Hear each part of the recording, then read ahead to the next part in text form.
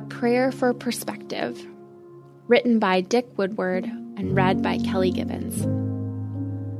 If any of you lacks wisdom, you should ask God, who gives generously to all without finding fault, and it will be given to you. James 1:5. Perspective means to look through to the end. I learned a helpful spiritual discipline on my faith journey when I asked God to give me His perspective of the long view and the forward look. I now find it helpful to look up and ask God to give me His perspective as I take the long view back at the events of my life. I believe it does wonders for our perspective when we regularly shake ourselves out of our introspective pity parties, look up, and ask for God's long view perspective of our life in both directions. Robertson McQuilkin, a spiritual leader I deeply respect, teaches, "It is easier to move to a consistent and problem-free extreme than to remain at the center of tension on any biblical issue, but the truth is often found at the center." In an interview, Rick Warren was asked how he felt about his wife's cancer. He reflected that he once thought life was a series of mountaintops and valleys, but he has now decided life is like a railroad track. The left rail represents this hard reality.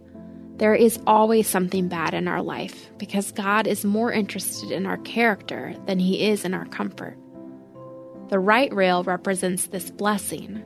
There is always something good in our life because God is good and He does love us.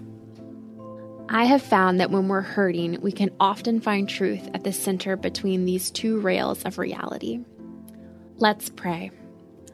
Lord, give us a heavenly perspective on this life. Help us not to be distracted by the things of this world, but to constantly turn our gaze toward You. Help us to have perspective and to see with clear eyes both the hardships and blessings of our lives. Lord, as we are tempted to despair over hardships, remind us that You never let us go through trouble without gifting us a measure of Your goodness, grace, peace, and love. As we reflect on our blessings, help us bless others. Lord, give us all right perspective on the life we have, a gift from You. In Jesus' name, amen.